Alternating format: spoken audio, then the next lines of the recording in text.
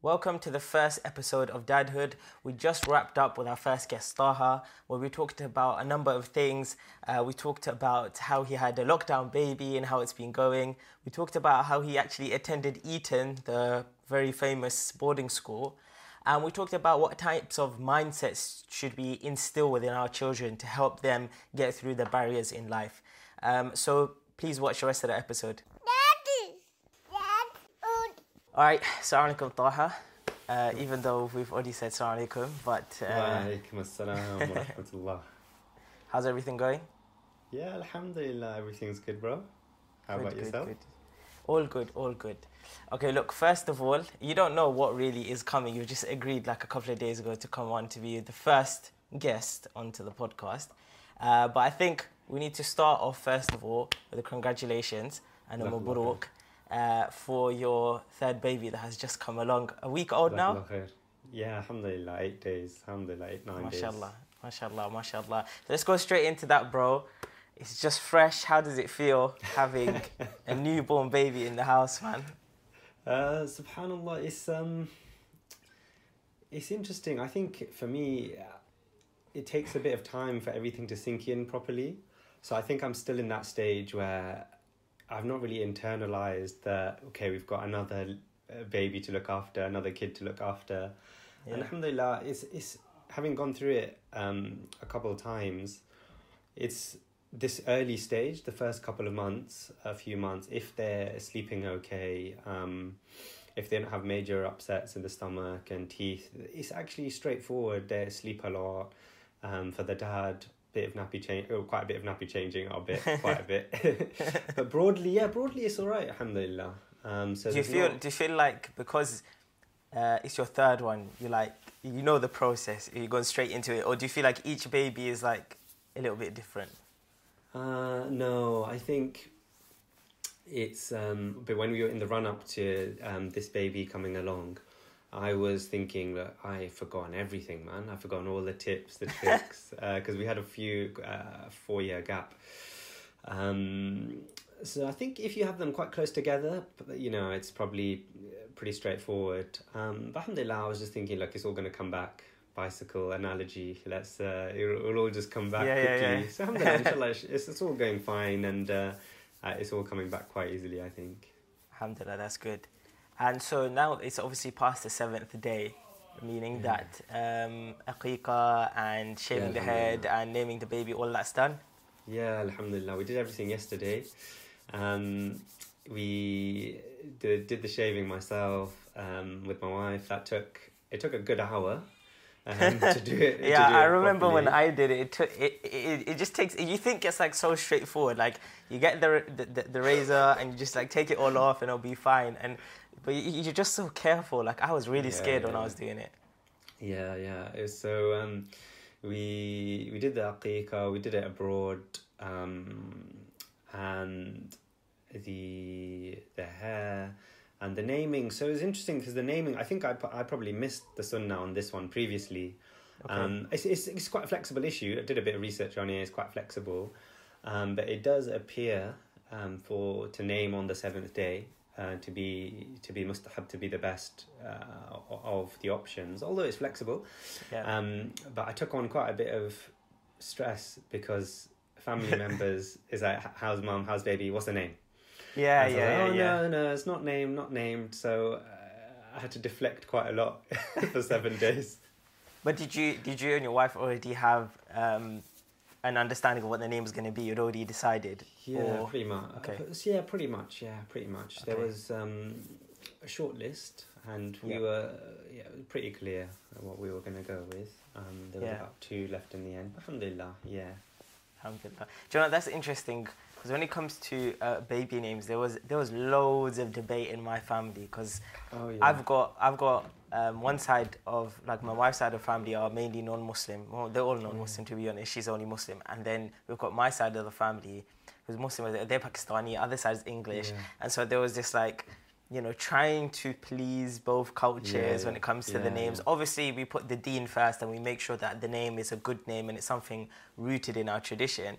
But at the same time, you know, sometimes certain pronunciations, you want to make it easier for people. That's true. And all this kind of stuff. So was there a lot of debate? Did you guys like, because I know some families, like even myself, my name I think was decided by my granddad.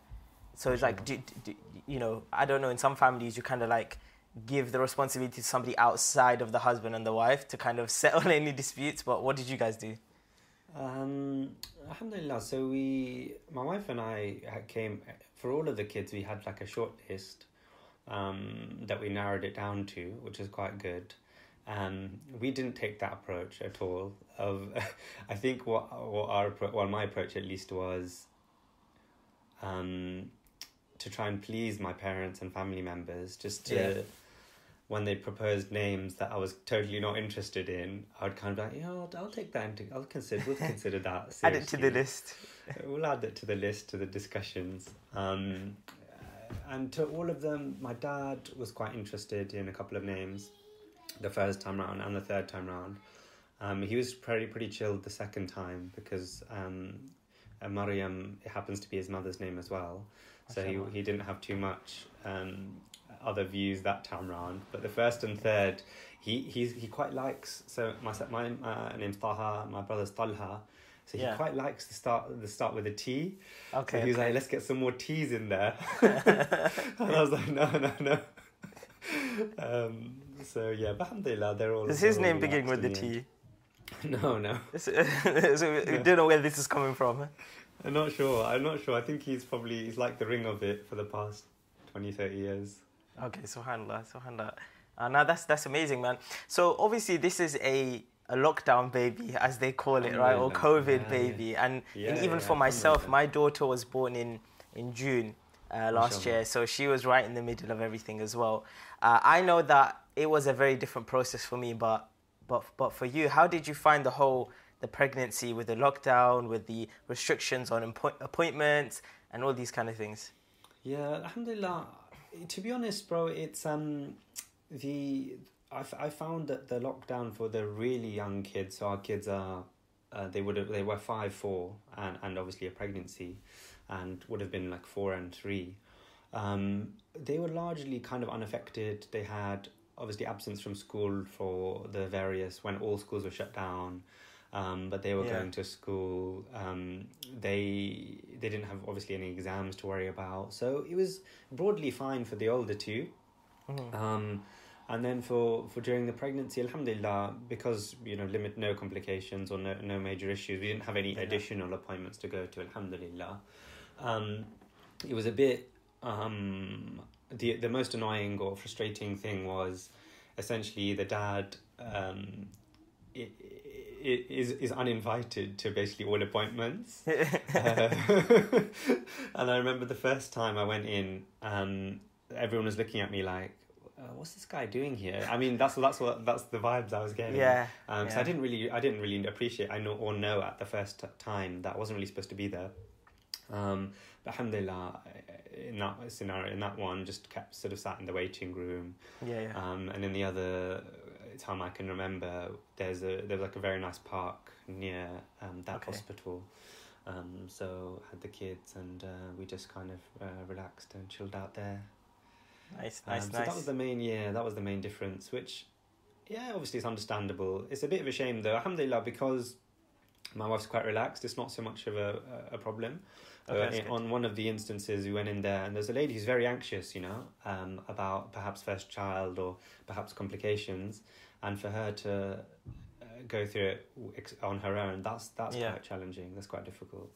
Subhanallah. Yeah, I mean, I think the benefits outweighed any of the negatives for me, because the fact that I'm guessing for you were working from home as well during this time. Right, so during the last stages of pregnancy, working from home, it was like really, like I was able to help out a lot, and my wife found it very, very helpful for her. And although I wasn't able to come to all the appointments and things like that, I think just being able to take care of her outside of that was more important for her. So alhamdulillah, I think there was a lot more benefit to that than the negatives. That's good. Alhamdulillah. So how does it now? like for me, I personally want to understand this because now I've got two, right? Yeah. And who knows when the third one is gonna come along. So like, how did you and your wife prepare yourself for that transition? And what was going through your mind? What were you like? Were you expecting for things to go right, to go wrong? Like, what was going on there? Preparing to be outnumbered, I think, is the situation. So you can, she can hold one baby, you can hold one baby. What do you do with the third one? Yeah, I think it's quite a funny. We joked about it more than anything. The psychological impact of being outnumbered. So you could usually have, mum looks after perhaps the younger baby, dad looks after the older child, or whatever it is, and now you got to use both hands to deal with two kids. At least one of you does anyway. Alhamdulillah, no, I don't think I don't know. My approach has been a bit.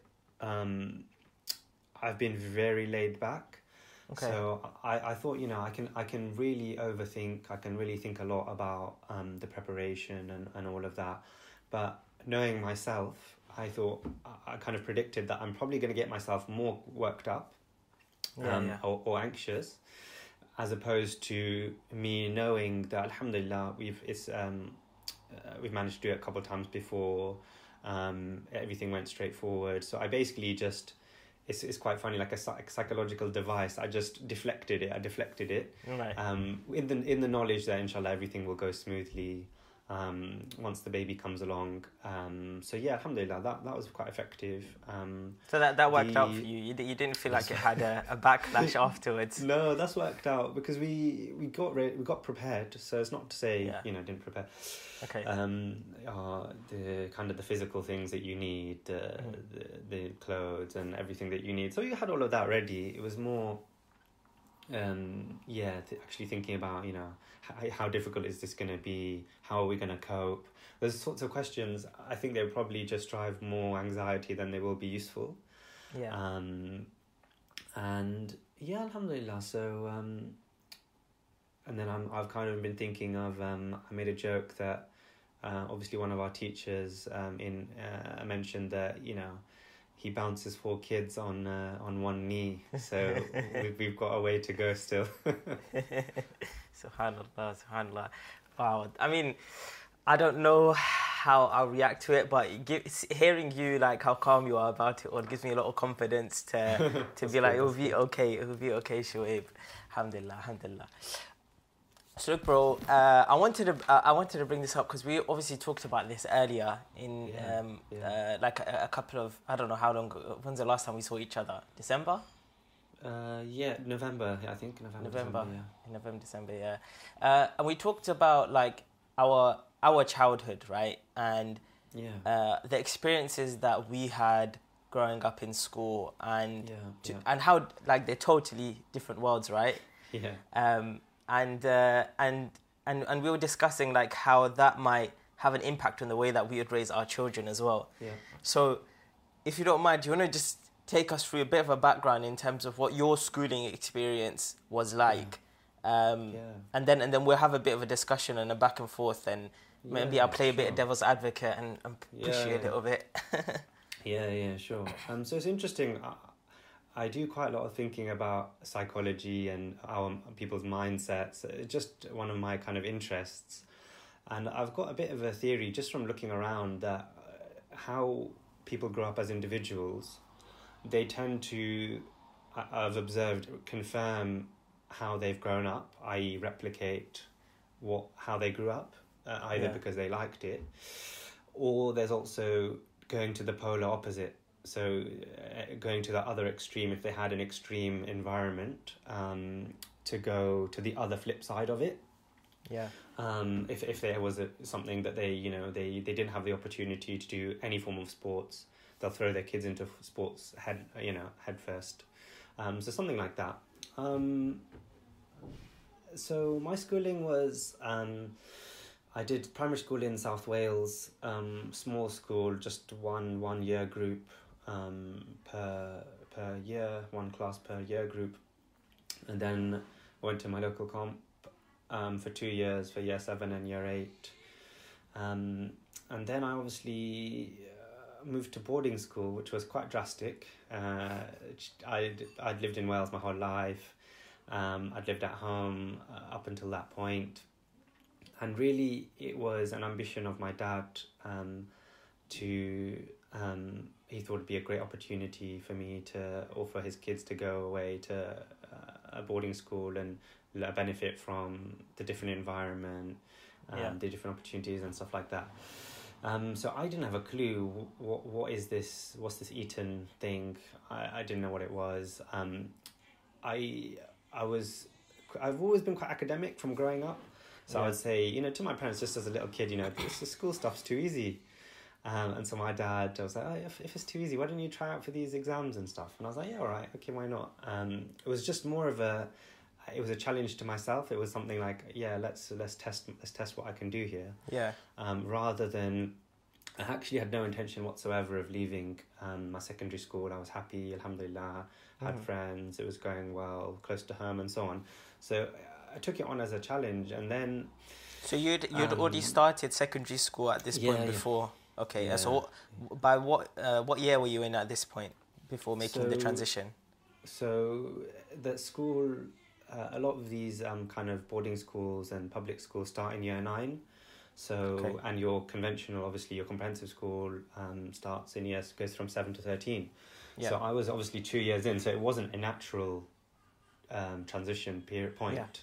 Yeah. It was you leave your current school at the end of year 8. And then I got in and I thought, oh God, what do I do now? And I still remember, 13-year-old, I remember some of my thought process. I was like, look, I'll give it a crack. If I hate it, what's the harm in coming back? It will be a bit of, you might lose face a bit. It might be a bit embarrassing that you had to go somewhere and then you came back. But essentially, I thought, that's the worst, isn't it? If I absolutely hate it, I can come back. It's a very mature mindset to have at 13 years old. Yeah, it was, I know, I don't know, it was just, I think, because I didn't really have a desire to leave the home. It wasn't kind of my plan A, it wasn't something I wanted to do, so I think I was trying to rationalise to myself.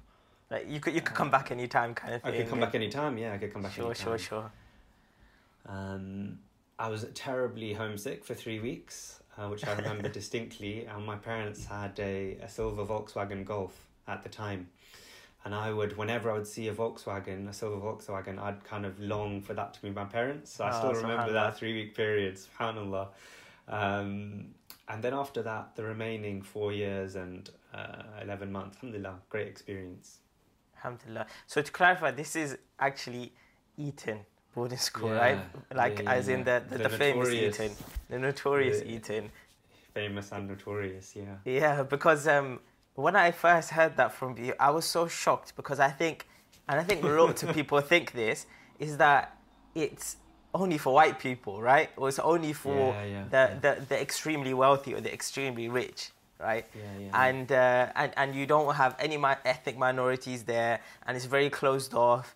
And it produces people like David Cameron, Boris Johnson, etc. So how does like Taha end up there? As in, what you being there? How do you even go through that environment? Because I think maybe I'm thinking about it from a very stereotypical lens, because I don't know anything about it. But surely, because you're in the inside, you could explain more. Were there more people like you there? Was it really as pretentious as it seems on the outside? Yeah. So it's not very diverse. So the vast majority of boys that go there will have gone to a prep school. So their life up until that point is designed to get them into an elite boarding school, right. Or some day schools as well. And they're colloquially referred to as prep schools. They prep you for getting into Eton, Harrow, Winchester, and these kind of big schools. And so that's the majority. There is some diversity in terms of ethnicities from the UK. There's a little bit of diversity in terms of some international students, some kids that come over and board in the UK. but broadly it's not too diverse in terms of ethnicity and background. One of the positive things that I always like to share, and I'm sure this is actually even improved at this point, that 1/3 of the children at the time I was there, so between 2004 and 2009, were on some form of financial assistance. Okay. So one third. So alhamdulillah, that was shocking to me, and I think it'd be surprising to anyone that hears of it. Yeah, it's very interesting. So that's probably quite an important and it was for me surprising kind of statistic or fact that a large proportion or a significant proportion were supported financially to attend. And the intention of the school is to move towards the kind of American model, the needs blind model, where if you have the talent and the potential to go there, you'll be able to be supported. I haven't checked in to figure out where they are on that plan, okay. But that's a very positive thing that was present. MashaAllah, that's great. And comparing it to maybe somebody's usual kind of public school upbringing. I mean, like for example, myself, I went to a very regular public secondary school, which was in London, very diverse. I would say too diverse, maybe, in the sense that we had like one white friend, right? And I could count on my hands how many like white kids were in our year group, right? It's mainly just Asians and blacks. So it was that, and we're part of a neighborhood where there's gangs around. There is chicken shops. There's the typical kind of London things. You play football straight after school in the park. You and your friends, are very much engrossed in whatever's going on in the world, on the internet, etc. So these are your kind of experiences. But also at the same time, right? It's not like not to put down my experience, because I loved my experience there. Not to say it was all negative, because I made the most amazing friends. I had the most amazing experiences. And on top of that, I was able to grow in my religion as well, because I was always around Muslims. And I was able to grow in my own confidence in terms of my identity, because I'm around people that look like me as well. And so there is I think there's both negative and positive to that experience as well. But how do you think an experience like that, which is probably something which is more common, living in London or living in kind of major cities in the UK. And I know you live in London now as well with your wife and kids, so your kids may have, I don't know what your plans are, but they may have a similar experience as well. So what do you notice to be the differences between the two, and between your experience, this experience, what would you say were the pros and cons between both of them? So one of the interesting things, before I kind of give some thoughts, is that alhamdulillah, it's quite nice that at that young age, between 13 to 18, it didn't actually matter as much as it matters as an adult in terms of discrimination. So you wouldn't, every single kid, to my experience, was treated as an individual. Their abilities, their talent, they were nurtured as being as someone with a huge amount of potential, regardless of background. Whereas we know the realities of discrimination in the workplace, in sports, in the arts, and so on. It's a completely different situation. Whereas in that environment, it was to me, my observations, it was irrelevant where you came from, and it was just on how you performed and your potential and how much you engaged with everything. So alhamdulillah, that was a major positive. So I don't feel that that boys from not as wealthy a background or who were on financial assistance were disadvantaged in any way whatsoever. So alhamdulillah, that's excellent. One of the key differences, I think, my view of having lived that experience for 5 years, is that there is this mindset that is developed amongst these very young, most of them incredibly intelligent boys, that you can go on to do whatever it is you want to do. And obviously there's the academic side of the education. It's fantastic teachers and the sports facilities and so on. Yeah. We can speak for hours on lots of the kind of excellent things that they have. But if I was to draw out one or two of the top things. All right. After that technical difficulty, we're back, and you were saying about the mindset that it gives you being in Eton versus maybe definitely, a public school. Definitely. So I was saying that you can talk about the academic rigor, the quality of the teachers. You can talk about the sports facilities, the teamwork. There's so many traits that are developed through so many of the characteristics of that school. Yeah. But to draw out, I would say two of them, to say these are, in my opinion, probably the most important for nurturing children, young leaders, are number one, the most important, in my view, is that nurturing the mindset that you have the potential, the ability, the capability to do whatever it is you want to do and to make a difference. Yeah. And as we know, these boys go on to be prime ministers, very notable people in major fields. And they're not all, public figures. They'll be, in the private sector, there'll be scientists in film and movie as well. But it's worth reflecting on how do so many of these kids go on to excel really in all of their fields. Yeah. And my view is that, that one of the most important traits that is inculcated and nurtured is that self-belief, self-confidence. Yeah. And obviously we will, as Muslims, overlay and put as our foundation that it's only with the permission of Allah subhanahu wa ta'ala that people can achieve. Mm-hmm. So without a doubt, they perhaps may not have that. There's a handful of Christians there, so they might have it to some extent, but not many. So it would be this belief that I would want us as young parents to instill in our kids, and you can extract that from the school without having to go to that type of a school. As the parent, you're ultimately the first and the last. You're the teacher you're the role model for your kids. So delivering to our children that they should strive for excellence in whatever it is they do. And of course, we will emphasize hugely that it's through reliance on Allah subhanahu wa ta'ala that we achieve anything. Yeah. So that, I think, is critical. But then how much of an effect do you think the environment that they're in terms of the kids that they're around and the other children in the school will have an impact? Because as parents, yes, you're right, we're the first and the last, but there's only so much you can do in the middle. That's true. That's really true. So that would probably, that's actually reminded me of one of the other things that I would probably rank as third or fourth.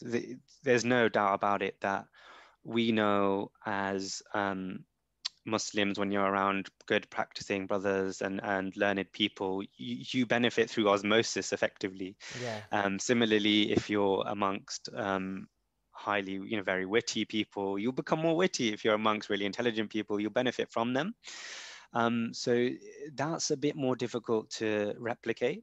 It may, or not, it may be a bit harder, to replicate, because there you're in that environment where they're really talented kids. And it's through the application process, through the admissions, and through people who get pushed, the parents that push their kids towards it, there is obviously that a highly competitive environment of talented kids that bounce ideas off each other, that push each other. I think harder to replicate, but we can look for societies in our local councils, in our local areas. There will inevitably be, if we look for them, debating societies. Okay. Our school didn't participate in Model United Nations, I think it was called, but there are obviously things like that.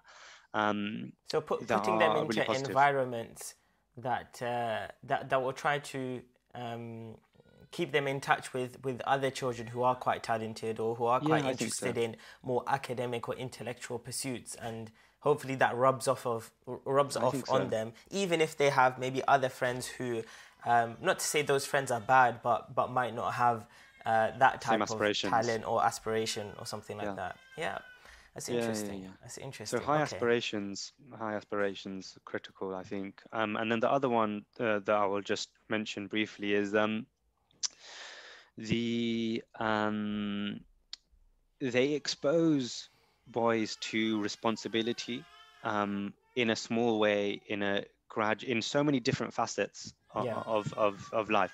So on a very small and local level, in our boarding house, every day there was a rota for responsibilities for chores, for laying the table for breakfast, lunch, and dinner, for doing a little talk after a dinner on any topic that would rotate through the kids.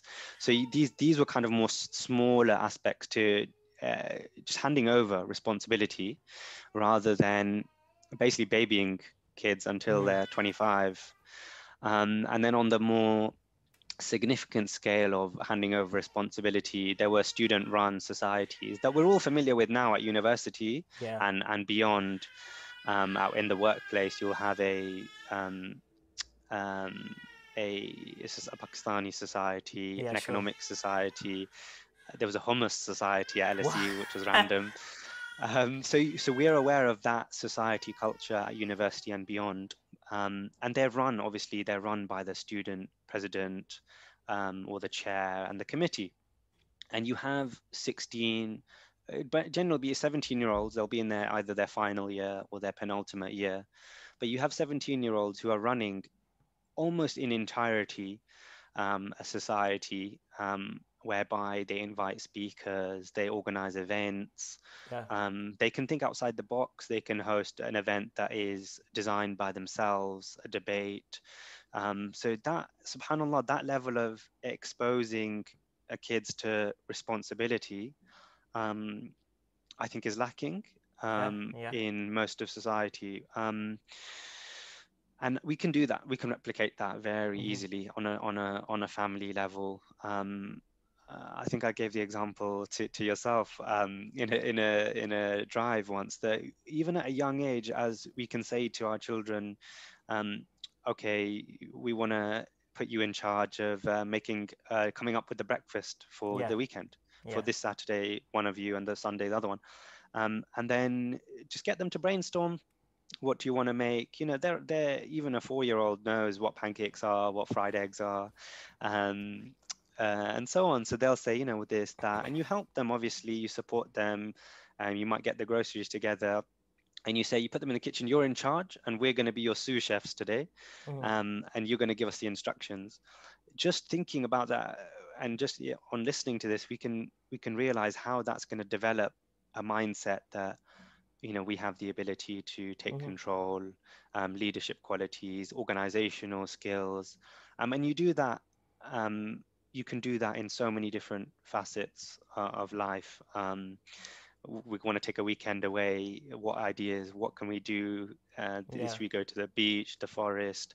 And I think gradually extending responsibility to our kids in a way that is gradual, that is kind of appropriate to their age and to their maturity, I think will work wonders. And we look to the past, we long for the leaders who conquered, who led empires when they were 20. That was nurtured from birth. They were exposed to multiple languages. They were exposed to philosophers. They were exposed to leadership and sports from the get-go. So we hope for, you know, to have leaders like that, but we don't expose them, and we don't nurture them and train them in the same way from the same ages. So it's not going to result in the same type of leaders. Yeah. Subhanallah. No, it's so true, so true.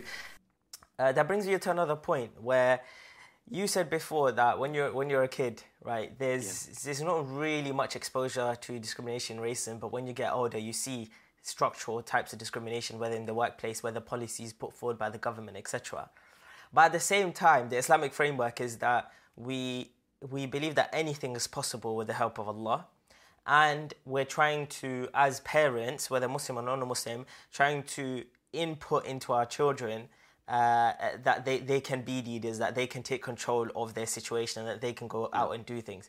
So I don't expect you to have the answers, but maybe we can just discuss some of your ideas on how you would balance between the two, of giving your children that confidence, but then knowing when they face certain types of discrimination like that, how are they going to stand up against that? How are they going to get over the barrier? How are they going to be comfortable enough to not give up at that point? Yeah. It's a deep topic, a really deep topic. I think on the first point, I think so. For example, kids growing up, they may not even realize that discrimination exists until quite late on. So again, we wouldn't send we wouldn't send someone into an exam unprepared. We wouldn't send someone into the Olympics untrained. So again, we need to gradually, I think, introduce some of the concepts at a very, very simplistic and basic level. Okay. To explain to our kids that this life isn't fair, and that there are situations where alhamdulillah, we've been blessed. You've got you can do these sports. You can do, for example, whereas others, they don't have access to a swimming pool. They can't. They've never had the opportunity to swim. So you gradually introduce these concepts that that people don't have equal opportunity. Right. That can be through wealth, that can be through discrimination. So I think you can really try and simplify and boil down these concepts to something that's quite easy to digest. And then you start them thinking from a younger age, so they won't be as surprised when they come to some of the harsh realities of life. Yeah. I think it's a difficult balance. There are fundamental issues in society, in the workplace, in government, and so on, that are disadvantageous to people from certain ethnicities, to women progressing in the workplace, and so on. I think as Muslims, we absolutely need to have regard to the practical realities of matters. Yeah. But on the other hand, we believe in the one who facilitates the means. So we shouldn't put up mind blocks and think things are impossible due to the practicalities of what we see, because Allah subhanahu wa ta'ala, He puts those in place and He removes those as He wills, and it's easy for Him. It's so easy for Him to overcome those things. So I think you have to have regard to what are the practical, what are the affairs in your community, what are the physical challenges of your community, or whatever endeavor you're involved in. But we shouldn't forget that Allah subhanahu wa ta'ala can facilitate. He can create openings where we think it impossible, where in our limited mind, in our limited power, you just think this is impossible to get through. And everyone has examples in their life where they were seeking to achieve something, even something small. They wanted to go for Umrah, and it was just not happening. It was not happening. Visas were not happening. All the practical efforts were exhausted. Nothing, you just couldn't get through. It was like a blockade. But Allah subhanahu wa ta'ala opened doors for people and everyone has those examples in their life. Of course. So I think as our religion is the most upright, is the most balanced, it's not a neglect of either of the practical, visible realities that we see and the means. But neither is it shouldn't be a neglect of Allah subhanahu wa ta'ala can facilitate and create openings wherever He wishes. And I think if we fall to one of these extremes more so, we put up our own mind blocks when it's these practical barriers exist. And we neglect the fact that Allah subhanahu wa ta'ala can facilitate things for us and overcome these, and it's easy for Him to do so. So I think having regard to both of those realities is really important. I think that's so true, and I've only really begun to reflect on that after having kids, because you kind of, for a long time, I just felt like I know that Allah is there and He can control everything. However, here's all the issues that I face as a Muslim, as a as whatever labels I want to put on myself to identify myself with, to maybe I'm victimizing myself. Maybe I'm making myself feel like I'm a victim. But at the same time, there are realities that there are certain types of discrimination that Muslims and ethnic minorities, etc., face. So I would really take on that stuff, and I would tell myself, like I would convince myself that that doing something like, I don't know, eating, right, is not for me, right? And that's for somebody else. And it's only now that I've had kids and you realize that they come into this world so innocently that you want to kind of take that innocence and turn it into inspiration for them, and allow them to kind of get through these different barriers, and not allow these barriers to affect them. And then you begin reflecting for yourself as well. Then you're like, well, if that can happen for them, surely it's just a change of mindset. Surely it's just a matter of putting in effort. And so it's like super important. And imagine if this was kind of done on a large scale, you would have a lot more flourishing Muslims or people from maybe disadvantaged communities. They'll be flourishing a lot more. Not to say that we ignore what the realities are. Like you said, you have to know what they are, and you have to know how to practically tackle them as well. Absolutely, right? It's not just have a positive mindset and you'll get through it. There has to be some sort of practical efforts that are put in place. And of course, there are organizations and efforts that are being done to do that, and we should be supporting that as well. But as a parent, you have the responsibility within your own household. Maybe that's something that needs to be taken care of in terms of society-wide. But you can start from your own household. You can start from your own children. And you can start creating a change there, inshallah. Yeah, definitely. I see so many brothers and individuals from that have so much potential, so much talent. And I just think, had you, or inshallah, they still have the opportunity to and the time to, but had they had the nurturing of the kind of the positive mindset, these people can achieve so much. They can become leaders in all of their fields. I think there's a huge amount of talent amongst our communities, whether that, it's entrepreneurial flair. There's actually really sharp academic flair.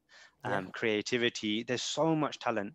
You speak to any brothers, even in your local masjid, you get talking to a brother, or your local restaurant, you get talking to someone. You see people as having so much potential, and it does get a bit heartbreaking when you think there's untapped potential that's not being realized. And I think a big part of it is mindset. Alhamdulillah. Okay, so I don't want to take too much more of your time because I know you need to leave very soon. So just last thing that I wanted to touch upon. Like you mentioned, you grew up in Wales, in South Wales, right? Yeah, that's right. But now you live in London, and you clearly have a very much London accent and not a Welsh accent. So, number one, what made you decide to live in London and have your kids in London, etc.?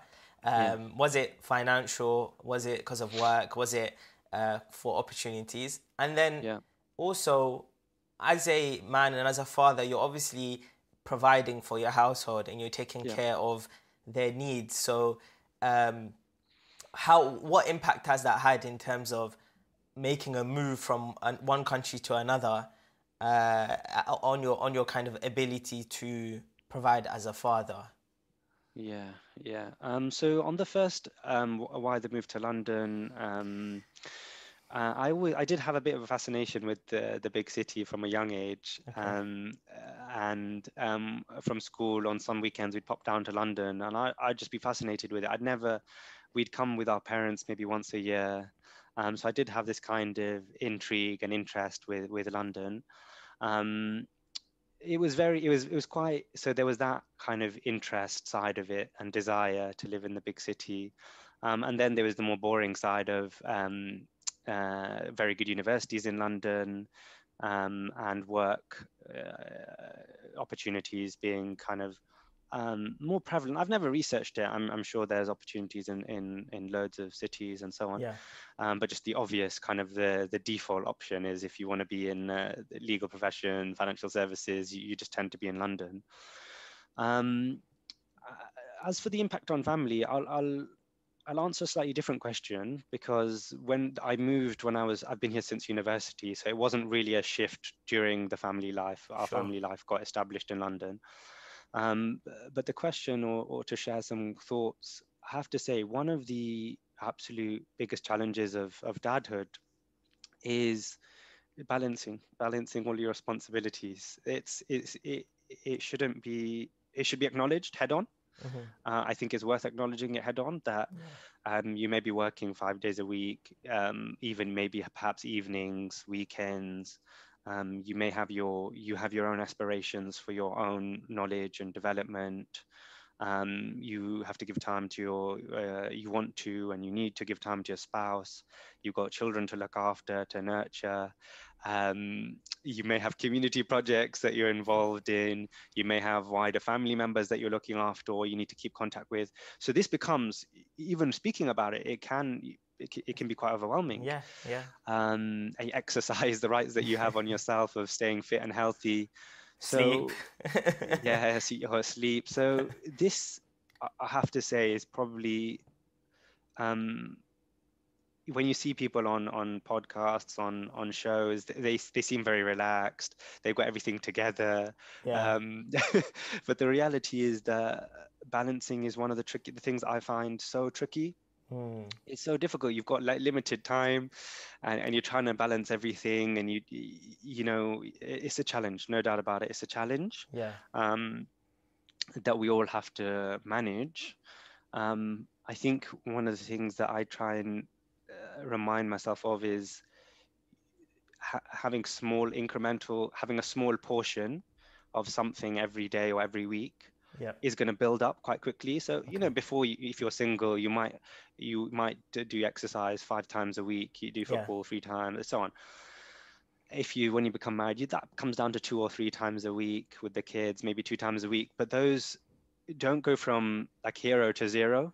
Having a portion of something, having a portion of your Arabic or whatever your ambitions are. Just realize that you can't operate at the same pace that you could when you don't have those commitments. It's just very logical. But keep having your portion of all those responsibilities, and inshallah those bricks will grow and grow and grow, and you still achieve like great things in all of those fields. And ask for barakah in your time. Whether a religious person or a non-religious person, they will testify that not every unit of time has the same output. Not every unit of food has the same effect.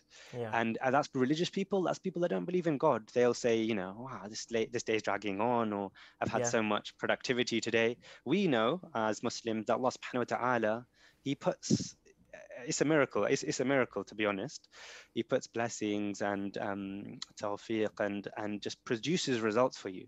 So I think this is probably a gem. It's probably a gem to ask Allah subhanahu wa ta'ala for barakah in our sleep, in our efforts, in all our commitments, and inshallah, Allah will facilitate great things even with all those balanced commitments and challenges. Inshallah. Jazakallah khair. I think on that note, we'll end it there. I think that was beautifully summed up. Jazakallah khair for coming, Taha. I really appreciate it. And hopefully you enjoyed yourself as well. Barakallahu feekum. Thanks for having me. I've really enjoyed the Dadhood podcast, and I'm looking forward to some of the fresh videos as well.